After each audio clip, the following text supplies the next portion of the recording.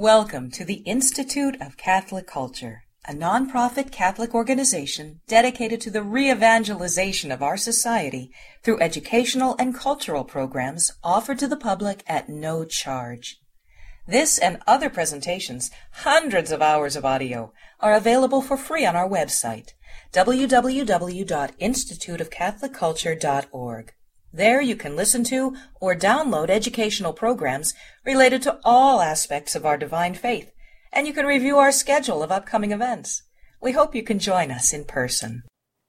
The handout reference during this presentation is available for download on the audio section of our website. We got a lot to cover and we're running a little bit late. I know some of our attendees were attending Father's Mass, and I heard it was very, very beautiful. And thank you, Father, for offering that. And so with that, we'll go ahead and begin in prayer, and then I have a few announcements about the curriculum. If you could please stand.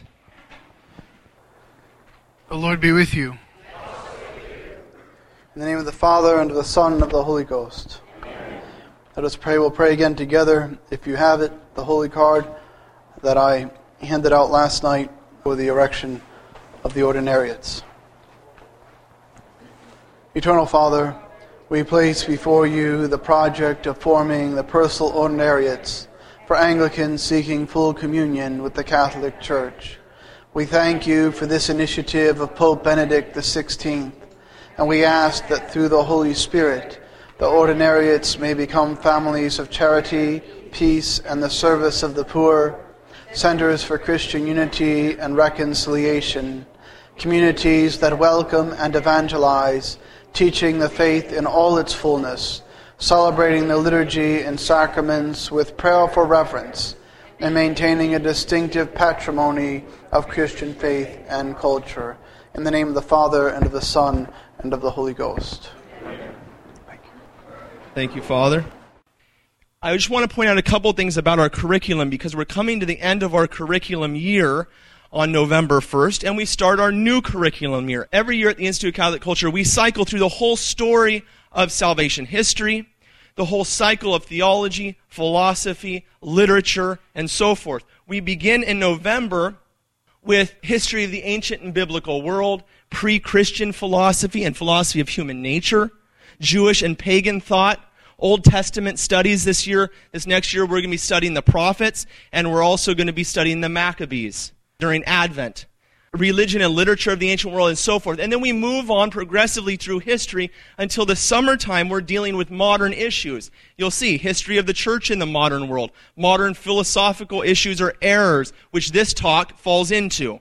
Okay, and modern theological issues, biblical apologetics, we did Kingdom of the Cults. Modern Christian literature, we did Screwtape Letters, and then the moral life, and we did our bioethics conference out at Christendom College.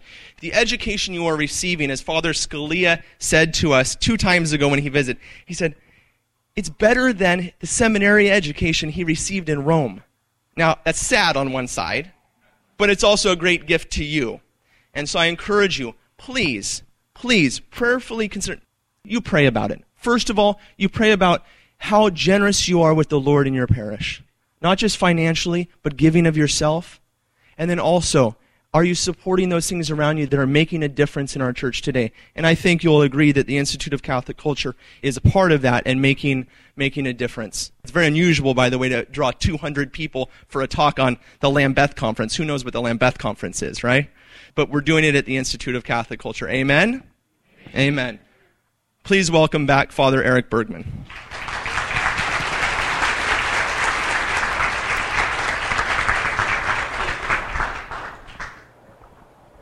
Those of you who might have done the light reading, I don't know if there's any copies back there, but I reminded you last night that if you haven't picked up the prayer card, you may.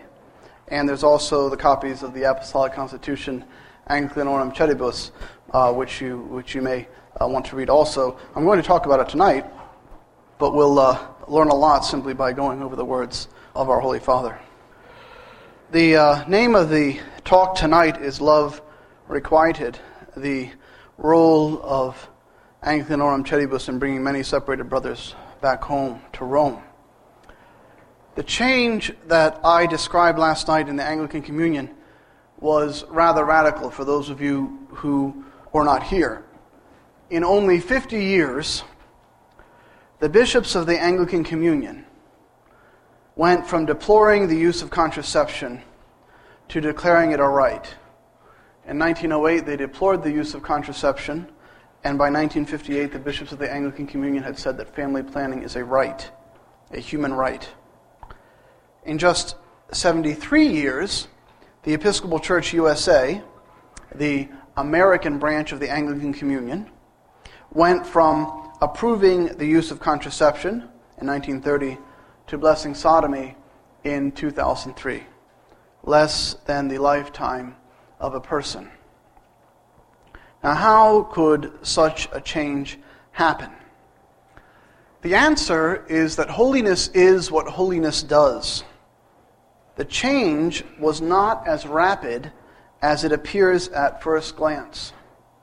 For one, the birth rate in England, Europe, and America had dropped radically in the 19th century, from 7 in 1800 to 3.5 children per woman in her lifetime in 1900. So that is, if they measured how many children the average woman had from age 15 to 45, the average in 1800 was 7, the average in 1900 was 3.5. Now, the Malthusian League in Great Britain, the Malthusians, you can imagine, were dedicated to population control, and they began their league in the 1870s. They noted that the drop among the clergy in the Church of England was even more precipitous than the drop in the birth rate among the general populace. The census that England, like us, takes every 10 years, the census showed that in 1874, the average Anglican clergyman had 5.2 living children. By 1911, just 3 years after the bishops of the Anglican Communion had deplored the use of contraception, only 2.3 children were born to the average Anglican clergyman. That is a drop of 55% in only 37 years. A drop in the birth rate among Anglican clergymen of 55% in only 37 years. Now, the hypocrisy of the priests was exposed, and it indicated that they were not living what they taught, what the Anglican Communion taught as official church doctrine. And so, when Lambeth came around in 1930, 19 years after 1911, 19 years after the Anglican clergymen were having just 2.3 children per family, it was easily surrendered. They had stopped living what they taught, and so they decided rather easily to give it up. Now, the title of the talk, Love Requited, refers to two phenomena associated with the Catholic Church's fidelity to the constant teaching that contraception is an inherent evil. One, the Church is responding generously to Anglicans from across the globe who fell in love with the Church's teaching before they were even reconciled to Holy Mother Church. Many of the Anglican clergymen who have asked to be reconciled to Holy Mother Church, many of them have been drawn to the Church precisely because only the Catholic Church, among all the institutions of the world, has remained firm in opposing contraception. Only the Catholic Church has maintained the teaching that contraception is inherently evil. Even the Orthodox have given this up. Now, last night I made reference to the fact that I am a married priest, and the deacon told me that you didn't know that. I didn't mean to shock you. I thought that you knew. I am the father of 6 children that have been born, and my wife is pregnant with our 7th, due on All Saints' Day this year. That's why she's not here. She is in Virginia, but taking care of 6 children by herself while being 7.5 months pregnant is not easy. So she's back at a friend's house taking care of the kids. Now, I am by no means alone among the Catholic Church's married clergy. As I said before, there are 100 married priests in the United States. Soon there will be 100 more, almost overnight. The number of priests who have applied for the Apostolic Constitution that I'm going to talk about in a bit. More than 100 Anglican clergy in the United States have asked to come into the Catholic Church and be ordained Catholic priests. So we're going to see, really, by the fall, or rather the spring of next year, we'll have the number of married priests in America will double. But if we think about the founding pastor of the first Anglican Youth Parish, many of you were at the Anglican Youth Mass tonight, and you got to see the liturgy that I celebrate on a daily basis. The founding pastor of the first Anglican Youth Parish in San Antonio, Texas, Father Chris Phillips, is the father of 5 children. Father Oliver Vitor, a classmate of mine when we went to seminary together at Yale University, is the father of 6 children. Jeff Wharton, one of my sister's former chaplains while she was stationed at Fort Bragg. Father Jeff Wharton is while her husband was stationed at Fort Bragg.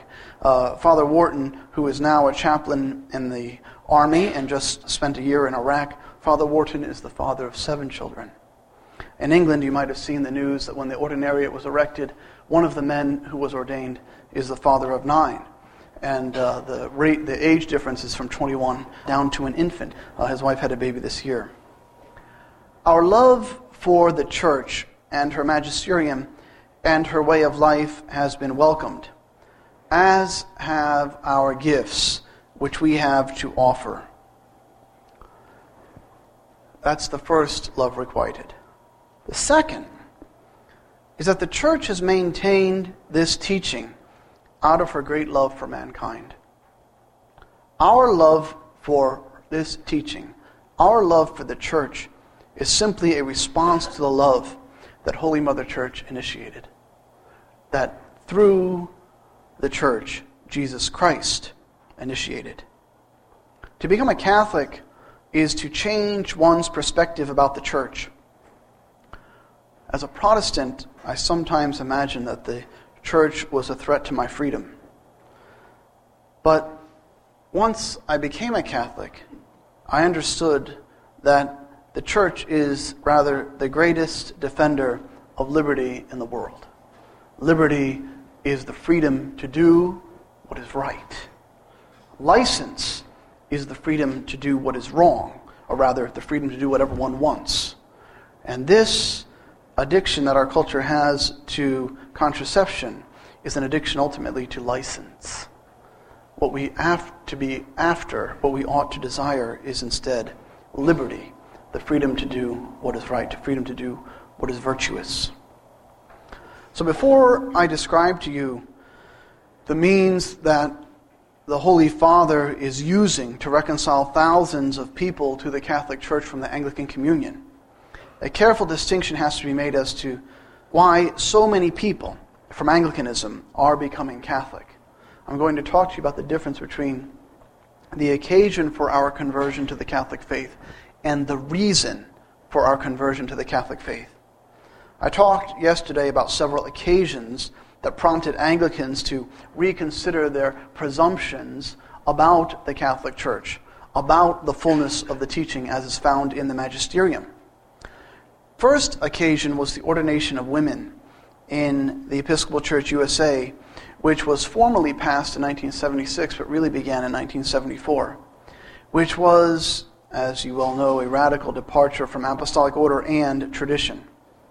No longer after the ordination of women was passed by the Episcopal Church in 1976 could the Episcopal Church seriously claim to be Catholic, to share the apostolic faith with all the rest of the Christians in the world. Second, I mentioned the acceptance in 2003 informally of the homosexual lifestyle when the Episcopal Church as a body approved the election. It actually happened at their General Convention. They approved the election of a man who had left his wife and 2 children and then had taken up with a man. The Diocese of New Hampshire elected this man to be their bishop. More recently, there has been the introduction of legislation in England to permit the ordination of female bishops, which I don't really understand the distinction between a female bishop and a female priest, but for many people in England, this has been the last straw. Now, these occasions that I just described, the ordination of women, the acceptance of the homosexual lifestyle, the ordination of women as bishops, these are simply catalysts, what I call occasions for a conversion. The reason we convert is much different. To leave the Episcopal Church USA does not mean that we will become Catholic. By her own count, the Episcopal Church USA right now loses 52,000 members a year. Incidentally, the Catholic Church gets 200,000 new members every year. Conversions, that's not the baptisms. That's conversions to the Catholic faith. 200,000. The Episcopal Church loses 52,000 members a year, 1,000 a week. Now, they are not all becoming Roman Catholic. An occasion to leave one's denomination is not the same as a reason to be reconciled to Holy Mother Church. They are different ideas, and we can never confuse them. One of the ways that we have been maligned is that we became Catholic, for example, because we're opposed to homosexuality. This makes no sense. This makes no sense. We have to have something positive that we embrace. It can't simply be objection to something that's wrong, objection to something that's evil. We must also have something positive that we embrace. I came to reject the position of the Episcopal Church USA on contraception when I was in seminary. I did not even know about Lambeth 1930, and you can imagine they didn't teach me about it either. What I embraced was the Church's stance on the sanctity of human life. I read, as I told you yesterday, Evangelium Vitae, the Gospel of Life, the Holy Father's encyclical from 1995. And this was one of the encyclicals that put me on the road to becoming Catholic. I am not anti-contraception as much as I am pro-life. And very simply, the practice of contraception is anti-life. In embracing the Church's stance on life, I came to embrace the Catholic Church. I embraced the truth. I did not simply reject error. Occasion versus reason. The same can be said of those who embrace Catholicism after they see the endless divisions that happen among Protestants. Do you know how many Protestant denominations there are in the world today? 33,000. There's one Catholic church, and there are 22 Orthodox churches, and there are 33,000 Protestant denominations. The people who embrace the truth are not so much anti-division as they are pro-unity. And the unity of Catholics from all over the globe draws them into the Catholic Church. To be clear, nobody becomes a Catholic because of what he loathes. Nobody becomes a Catholic because of what he loathes in his old denomination. He becomes a Catholic because what he loves in the Catholic Church. So now I can talk to you about the pastoral provision. In 1976, as I said, the Episcopal Church passed at their General Convention the ordination of women by 3 votes. And this is an interesting thing about the Episcopal Church. It's governed democratically, which is a really crazy way to govern a church. It means that any doctrine at all can be changed as long as you can get enough people to agree with you. 1976, there was a society of which Father Jim Parker was a member, as well as an organization called the Proto-Diocese of St. Augustine of Canterbury. And these 2 groups made an appeal to Paul VI to be received as clergymen in the Catholic Church, even though they were married. And Paul VI died. Then we had John Paul I, and then we had John Paul II. So it took 4 years for the Holy See to answer this petition. But in 1980, the pastoral provision decision came down, and it said, indeed, not only will we take in Anglican clergy who are married and ordain them Catholic priests, we will also allow them to retain certain elements of their patrimony that are dear to them. And that was manifested in this, the Book of Divine Worship. This is the liturgy. If you were at the Mass tonight over at Holy Spirit Church in Annandale, you got to see how Anglicans, or I should say Anglo-Catholics, worship, and the Holy Father, in his generosity, has allowed us to retain our form of worship. It is a use of the Roman Rite. We know that there's no such thing as liturgical uniformity. There is only doctrinal uniformity. There's a difference in discipline in how we articulate the faith. And we articulate the same faith as all of you in a little bit different way. And so we have been given the Book of Divine Worship, first used in a parish, as I said, in 1983. And since that time, a number of pastoral provision parishes have been erected. There are now 7 Anglican youth communities in the United States. And you say, wow, the pastoral provision has been around since 1980, and there's only 7 parishes. What happened? Why are there so few when there's clearly a desire on the part of so many Anglicans to be reconciled to Holy Mother Church? Why are there so few communities? And the reason is that many priests who applied, many Episcopal priests who applied to be accepted into the pastoral provision were rejected by their local ordinary. And some places where the ordinary was willing, the Latin ordinary, was willing to take the man, they would not take his community. And they told people, just go and be reconciled to Holy Mother Church at your local territorial parish. Many bishops said, no, you can't come in as communities, you can only come in as individuals. The pastoral provision then was available to the English when in 1992, their democratically governed church decided to ordain women as well. Again, all the Episcopal churches of the world, all the Anglican churches of the world are governed democratically, and so they were able to lobby and get women's ordination passed in England as well. Well, 587 men, after that happened, left the Church of England and were ordained Catholic priests, 120 of whom were married. But the English bishops said, no, you cannot bring your communities, you cannot bring the people into the church whom you have pastored, some cases, for the past 30 years. In fact, at the time, it was said that Pope Benedict wondered, at the time he was Cardinal Ratzinger, he wondered, what are the English bishops afraid of? And if you want to read that story and how that whole sad chapter in the history of the Catholic Church went down, you can read the book The Roman Option by William Oddy. It was a tragedy, but yet it was a gift because God always brings good, right? God always finds a way to bring good out of terrible things.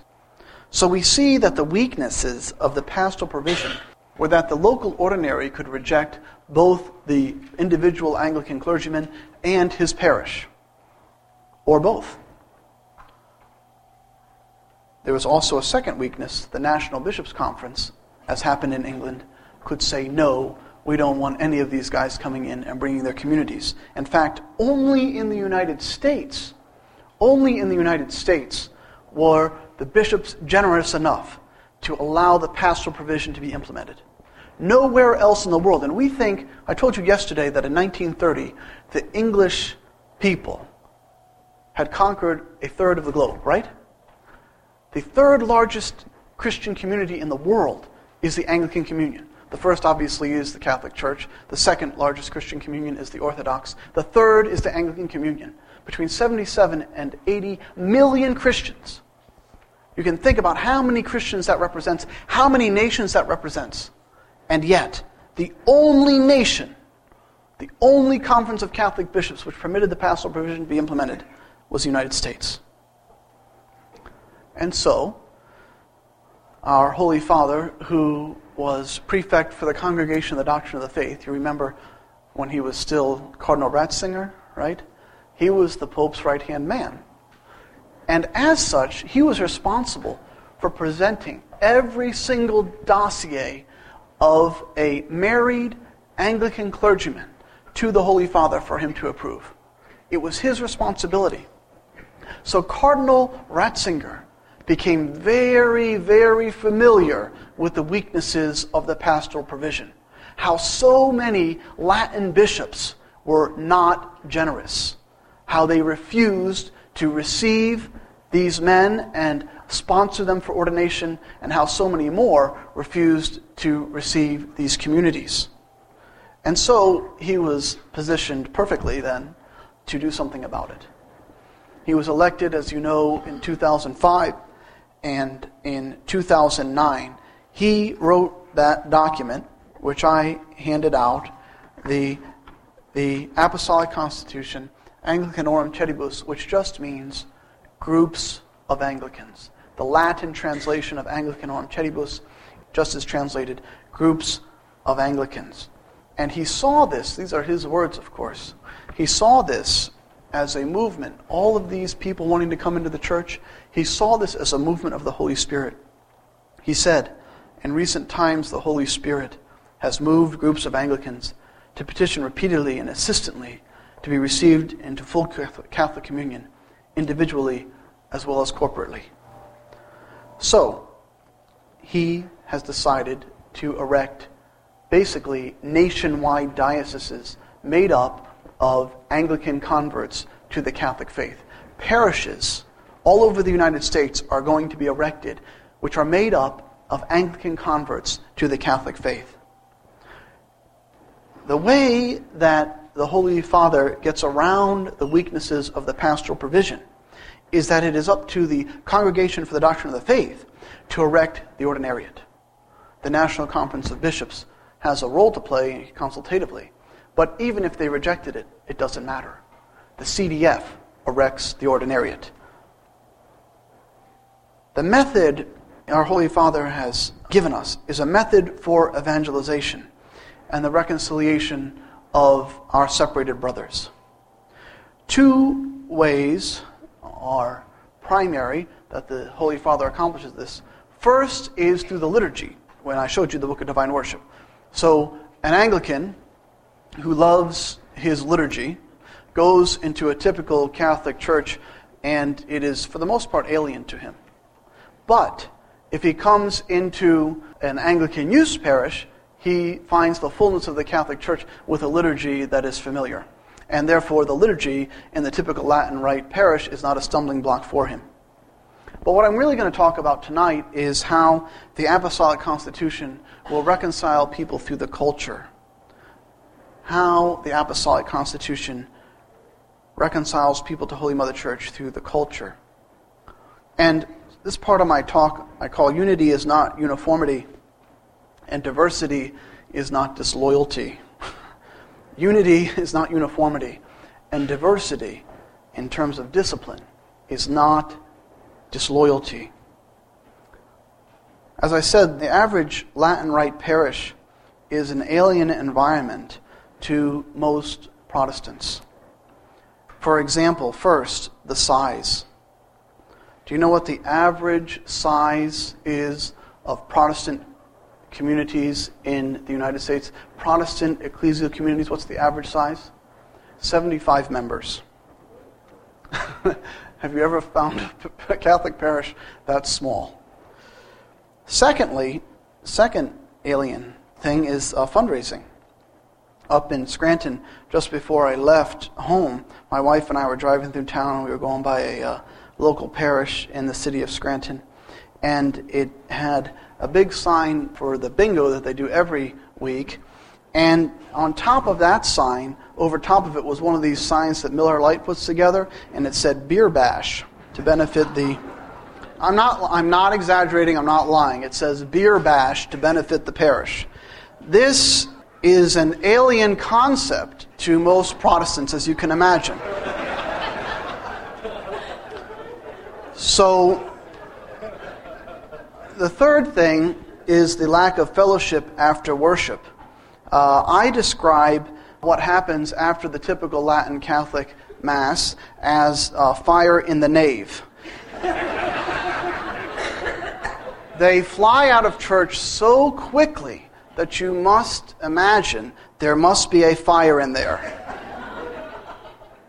Now, these three things, a lot of Protestants can get over. They can get over the fact that the Catholic parish is so much larger. They can get over the fact that their parish has beer bash and bingo. They can get over the fact that nobody wants to talk to them after church. But the biggest shock is the number of cultural Catholics. The biggest shock to the convert from Protestantism when he becomes involved in his local Latin Rite parish is the number of cultural Catholics who actually frown upon the convert's full embrace of the faith and treat him like he's crazy. The convert has come into the church only to be confronted by total strangers who question his decision to have a large family. He learns quickly that Catholics of conviction are in the average parish. Obviously, there's many exceptions. He learns quickly that Catholics of conviction are in the minority in most Catholic parishes. And the majority expect him to assimilate according to American culture. Don't stand out. And so the convert begins to search for a parish where people will congratulate him because his wife is pregnant with their 7th child. And so we move on to the idea of creative minorities. In the parishes that are going to be erected for former Protestants through the Apostolic Constitution Anglicanorum Cedibus, we see the value of small parishes made up of people who have all chosen, down to the last person, have all chosen to adhere to the fullness of the Catholic faith. In my parish, every single person that is a member chose to become Catholic. He was not baptized as an infant. He was not confirmed when his parents decided to become Catholic when he was 13. They know their fellow believers in these parishes. They tithe, and they have, after Mass, a coffee hour. Or like tonight, we had wine and cheese. That's why I was late. I didn't have any wine. I'll have that afterwards. But the biggest thing is not the fellowship, not the tithing, not knowing everybody that's in church with them. The biggest thing is that these communities have a pastor who has chosen the faith. And so therefore, all of his parishioners will be encouraged to live it out. And they will never be subtly dissuaded from the awesome choice that they have made. These parishes will be part of the creative minorities of which our Holy Father has spoken. He has called for within the church creative minorities that will rise up and really be the leaven that leavens the whole lump. Creative minorities are a means of renewal and reform. They will be parishes that reflect the church's teaching, rather than communities that by and large reject the authority under which they ostensibly fall. Think about how many parishes you know of, and perhaps I think this diocese is in a large part an exception to what I'm talking about tonight, but think about how many parishes you know of in other places, sometimes entire dioceses, which seem to, through what they promote, reject the authority of the Holy Father and the magisterium. These small parishes, which no bishop will have the ability to prevent, these small parishes which are going to be established all over the United States, all over England and Wales, all over Australia, all over South Africa, all over India, these small parishes will be better able to resist assimilation, because every week that a guy goes to church, he isn't going to be asked, so how many kids are you going to have? You take that seriously, what the Holy Father said in Humanae Vitae? And so I come to the assimilationist tendencies of the average American Catholic. The trend among American Catholics since 1928 has been assimilation to fit in. What happened in 1928? Anybody know? Al Smith ran for president. And at the time, the KKK was at the apex of its power in the history of the United States. People think the KKK was really powerful after the Civil War, but really, Nathan Bedford Forrest, who founded it, disowned it, and went around preaching reconciliation of the races. The real apex of the power of the KKK was in the 20s. And what did they do? They went full bore against the candidacy of Al Smith. And so Catholics thought, wow, maybe I just need to become like everybody else, and then they'll accept me. Now, this trend was formalized when President Kennedy forswore his faith in Houston at a meeting before a bunch of Baptist pastors. He did that in order to get elected. He said that the Catholic faith that he held would have no bearing upon how he would govern the nation. He said that formally before he was elected. I went to his grave today, so I have to say that I love him, but he was sadly misguided, and we have to pray for the repose of his soul. Parishes that are creative minorities within the culture understand that the solution to Catholic alienation in American society is not to conform to the culture. The solution is to convert the people. There's something wrong with them if they think that because he's a Catholic, Al Smith can't be president. There's something wrong with them. The solution to this conundrum is not to say, okay, I'll give up my Catholic faith. The solution is to become evangelists and convert these crazy bigots. So, we come to some hopeful trends. First, obviously, I came here to talk to you about the establishment of the ordinariates. It's coming later this year, and so you're going to have communities, as I said, all over the country that will resist this horrible tendency of American Catholics to assimilate to American culture. Let's think about how many Catholic legislators in the state of New York just passed the gay marriage bill. That is assimilation. From 1928 to 2011, look what happened to New York. The second thing I want to draw attention to, which is a hopeful trend, is the embrace by thousands and thousands of people of the theology of the body of Blessed Pope John Paul II. Do you know that there's a church nearby here called Truro Church that's going to a conference with Christopher West on the theology of the body? They're Anglicans. And they're going to have Christopher West come in there and tell them that contraception's wrong. I'm preaching to the choir. Christopher West gets to talk to the people who are doing it. Third hopeful trend is the rebellion of our youth. So many young couples today are rebelling against the contraceptive practices of their parents. They're angry in some cases, sad in others, that their moms and dads didn't give them what they wanted most, a sibling. And so we see today that 11% of women who give birth today in the United States, 11% of women giving birth today are having their fourth child. That is the highest number since the baby boom. The baby boom ended in 1964. 11% of women who give birth in the United States of America are having their fourth child or more. The alternative to this culture that we live in, this culture of death, the alternative is the Catholic Church. The people who are part of these trends, this trend of people converting to Catholicism, obviously people who are interested in the theology of the body, people who are having lots of children, even if they aren't Catholic.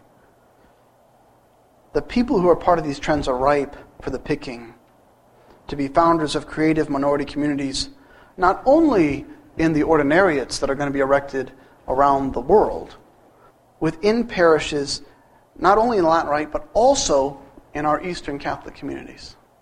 Creative minorities can rise up not only in the ordinariates, although this is one of the methods that the Holy Father is using. These creative minorities can rise up in your own parishes. You can begin communities of people who create a safe space for people who want to live out the Catholic faith in all of its fullness. Because the reality is, people who have chosen the faith like this, they are happy with their choice. And I think that people who have embraced the fullness of the faith and chose it as adults, you'll find that there's a certain joy about them. And they never talk of their Catholicism as if it were a burden. They always talk of it in terms of being an awesome blessing. The culture in which we live, and unfortunately too often the culture in Latin Rite parishes, the culture desires to steal the joy of happy parents. So Catholics who are living what I talked about with regard to the evil of contraception, people who are living this out need a refuge and a home base from which to evangelize. As we evangelize, of course, it's not going to be all peaches and cream. We're going to have to, in a real way, bear the cross. This is what Catholics were unwilling to do in 1928. The reality is that when Al Smith was defeated horribly by Herbert Hoover because of all the bigots in our nation, the Catholics retreated instead of saying, we got to convert these crazy people. So we're going to expect, with this new evangelization, that we're going to have a lot of resistance from the culture of death. The great evangelists of the Catholic Church were prepared to suffer martyrdom. If we think about St. Patrick, who was enslaved by the Irish, but then went back to convert them, he was prepared to die. We think of St. Augustine of Canterbury, who was sent to England to convert the English. He was prepared to die. And then we think, of course, of all the people that actually have died, like St. Boniface, who died converting the Germans. Or St. Isaac Jogues, who died converting the Indians in North America. Thus, the creative minorities that we foster can't be seduced into nurturing a fortress mentality. That was the mentality that was present in America before 1928. The riots, anti-Catholic riots that took place in Philadelphia in 1844 led the Bishop of Philadelphia to demand that every parish have a school. And so the Catholics in America retreated into a Catholic ghetto. They took their kids out of the public schools and decided simply to raise them the way they wanted, which was a good thing. The problem was that as they saw their children dying in the streets, as they saw their own loved ones dying, they didn't say, there's something wrong with them who are killing us for being Catholic. And so they built a fort. And it worked. It didn't work to evangelize, but it allowed them to maintain their faith at least until 1928, when they gave up the fort and decided to become like every other American. The fortress mentality preserved Catholics from outside attack, but it did nothing to convert the barbarians at the gate. The Catholics of these creative minority communities, which we're going to establish throughout the world, must not then be on the defensive. To be on the defensive is to assume the posture of the devil. What did Jesus say to Peter? The gates of hell shall not prevail against it. So who's behind the gates? The devil. We, the church, are on the offensive, storming the gates. So when we become on the defensive and create a Catholic ghetto, we assume the posture of the devil. And that's why the Catholics of the 19th century didn't convert America. Because they assumed the defensive posture, which is never the posture of evangelization. The purpose, then, of the ordinariates that are going to be erected is not to preserve anything so much as it is to evangelize the culture. This section of the talk I call Suffering as Reparation. Because we can expect to suffer in evangelizing the culture, what we must endure will be reparation for the sins of our youth. After all, those of us like me who came into the church in 2005 spent some time, like St. Paul, persecuting the true faith. And we are going to be making reparation for the sins of our fathers, who separated themselves from the bosom of Holy Mother Church more than 475 years ago. When we became Catholic, when my family became Catholic in the last few years, we were on both sides of the family. We were the first Catholics in our families in 450 years. The suffering that creative minorities in Latin Rite parishes must endure will be reparation for the failure these past 170 years of the Catholic Church in the United States to convert the American people. Because, truth be told, the Catholic Church, in terms of evangelism, has failed to convert a people who need to be converted. We would not have legalized abortion.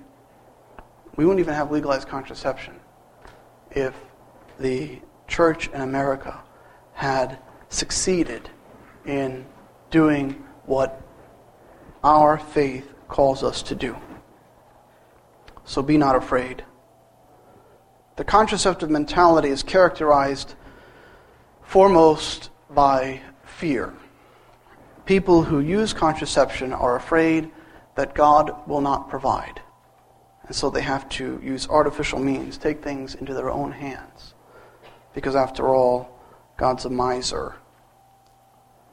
They are afraid that their faithfulness will not be rewarded. And of course, a lot of people tell them that what they're doing is crazy, so they see the lack of reward, but they also have a fear in terms of eternal reward.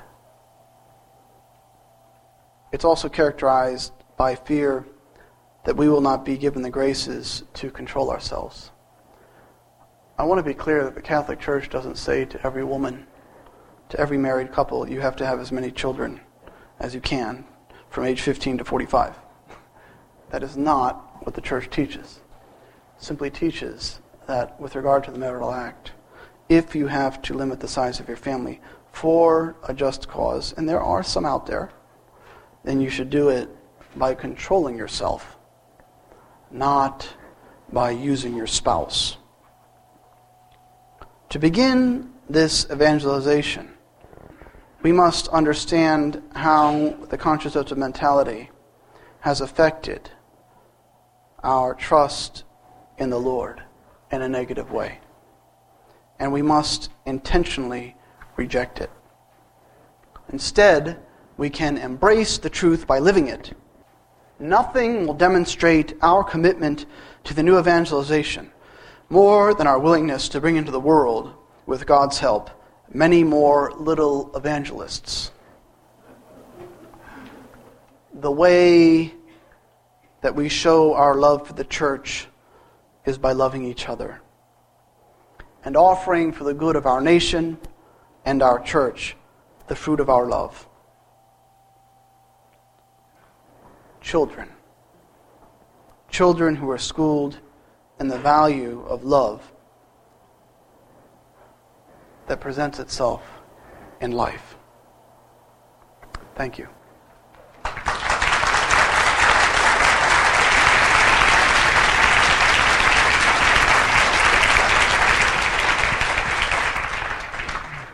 Thank you very much, Father Bergman. I was just, as Father was speaking, I just wanted to, you get that feeling you want to say yes to our Lord.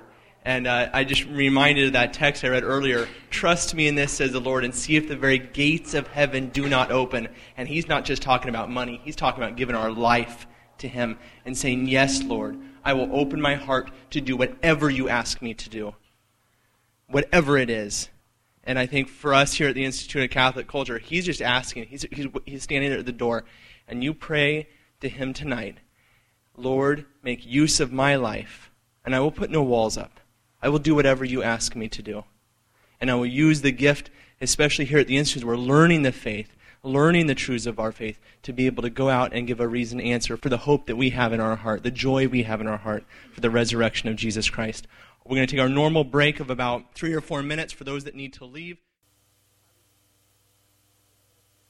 We've got a very excited lady over here to ask a question. In the Catholic Church, we believe in transubstantiation, that at the consecration, it is the body and blood of Jesus Christ. Mm-hmm. In the Anglican Church and in the Episcopal Church, I don't know if they don't believe that. How do you make that leap? It's not about individual doctrines. One of the things that happens with a person who converts is ultimately he decides that he is not his own authority. It might come through that issue, transubstantiation. It might come through the embrace of the Episcopal Church of the culture of death. Whatever happens, when a person embraces the fullness of the faith, he's embracing all of it. And so he doesn't say, I can accept this, but I can't accept that. If he's thinking that way, he's still the Pope. So what he does is he seeks to understand by virtue of his faith. He doesn't try to understand so that he can get to faith. So the individual particular issues like infallibility of the Pope, the transubstantiation, and so forth, these ultimately are not really the issue. What is really the issue is, does he accept that he is no longer his own authority? Every Protestant is ultimately his own authority, because what he does is he goes from place to place till he finds the guy who teaches what he wants to hear. He goes to who will tickle his ears. And the Catholic Church doesn't do that. It says, this is what the truth is. Can you accept it? I'm just wondering, what has been both the reaction of clergy in the Roman Catholic Church and also just your average layperson to you as a married priest and also as an Anglican, I don't even know what you call it, Anglican use Catholic priest? Sure. I told you that a lot of people still think that unity means uniformity, and that if we have a diversity of discipline, it's somehow disloyalty. Those people don't have the courage really to talk to me. All right? However, there are a lot of them. So the ones who talk to me invariably are supportive and speak admirably of the sacrifices that these men have made in being reconciled to Holy Mother Church. They're pleased to have so many Catholics. The people that don't want to really live out the fullness of the faith, even as they carry the name of Catholic, generally don't say a whole lot to me.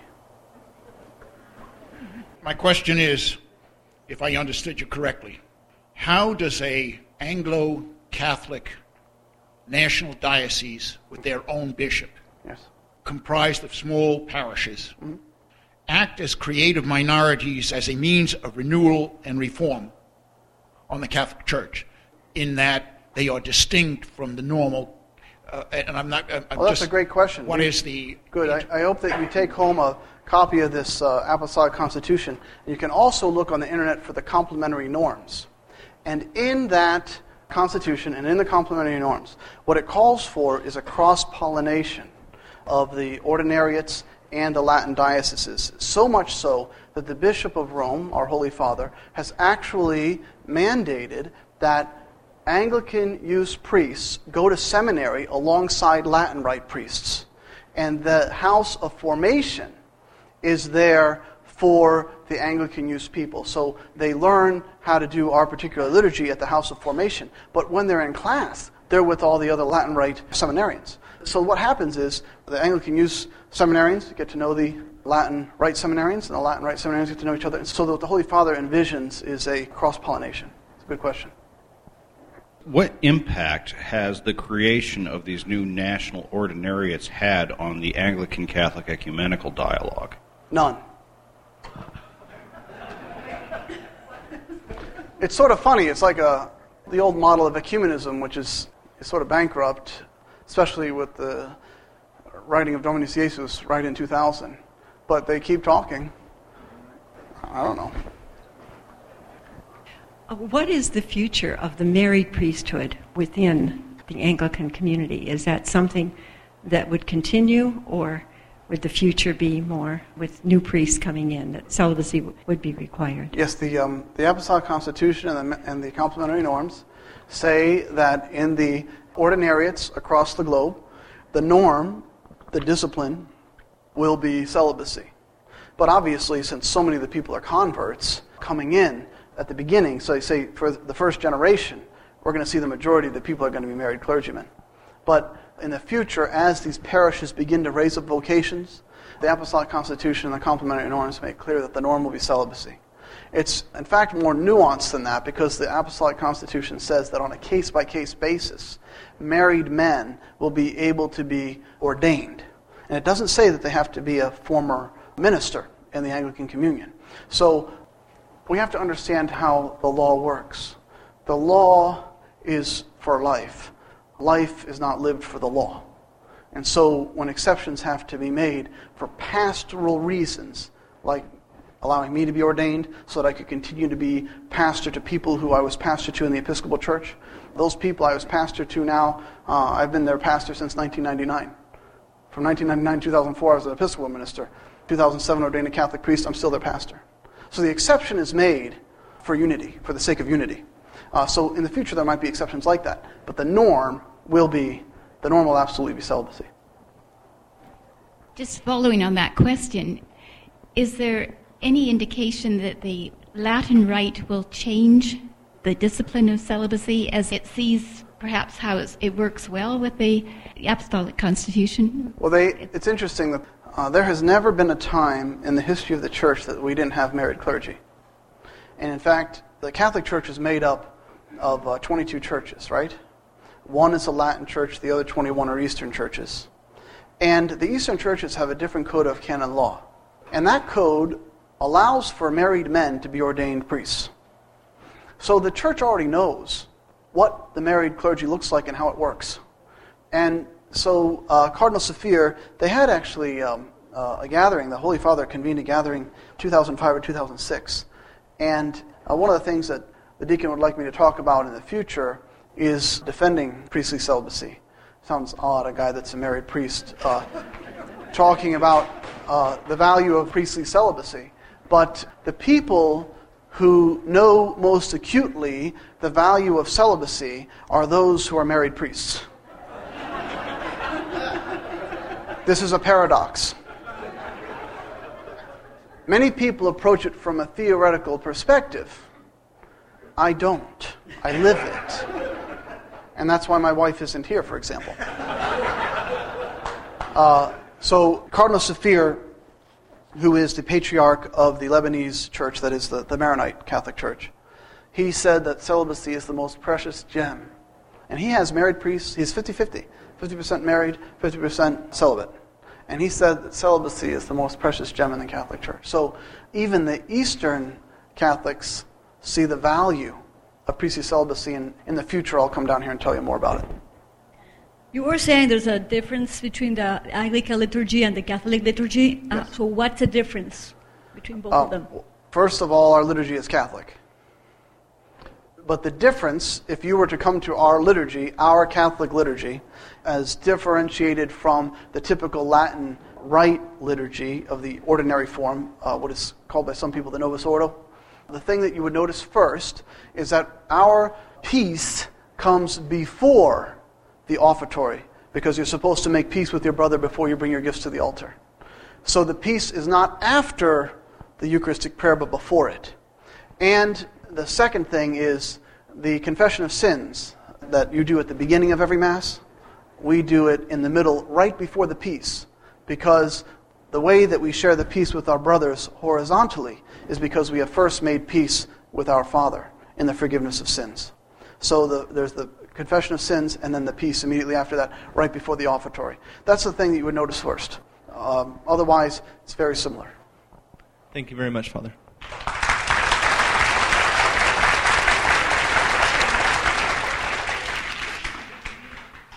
I want to clarify one thing for our Institute of Catholic Culture people. We don't want to be thinking in terms of I am for married clergy or I am against married clergy. I'm for celibacy, against celibacy. As Father was saying, that the church always, law is for the sake of life, not life for the sake of law. This is a New Testament kind of versus Old Testament understanding, very much so. And so always within the church there has been the practice of celibacy for the clergy, always upheld as a way to life, sanctity, and always also married clergy, especially in the East. And so for Eastern Catholics, as I am, we honor, we cherish celibacy as a way to holiness. And that's his purpose, is a way to holiness. And also marriage is a way to holiness, both. And that's why I wanted Father to come and speak on this. I think he has a perspective that we're going to find in very few other places as to the value of these disciplines of the church, laws of the church, in order to get ourselves to eternal life. So if you could please stand, and we'll conclude in prayer. The Lord be with you. The peace of God which passeth all understanding, keep your hearts and minds in the knowledge and love of God, and of his Son, Jesus Christ our Lord. And the blessing of God Almighty, the Father, the Son, and the Holy Ghost be amongst you and remain with you forever. Amen. Thank you very much, Father. We hope you enjoyed this presentation from the Institute of Catholic Culture. If you'd like to learn more about the mission of the Institute and how you may become a part of this important work, please visit our website at www.instituteofcatholicculture.org or call us at 540-635-7155. And may the glory of Christ Church be ever more manifest upon the earth. St. John the Evangelist, pray for us.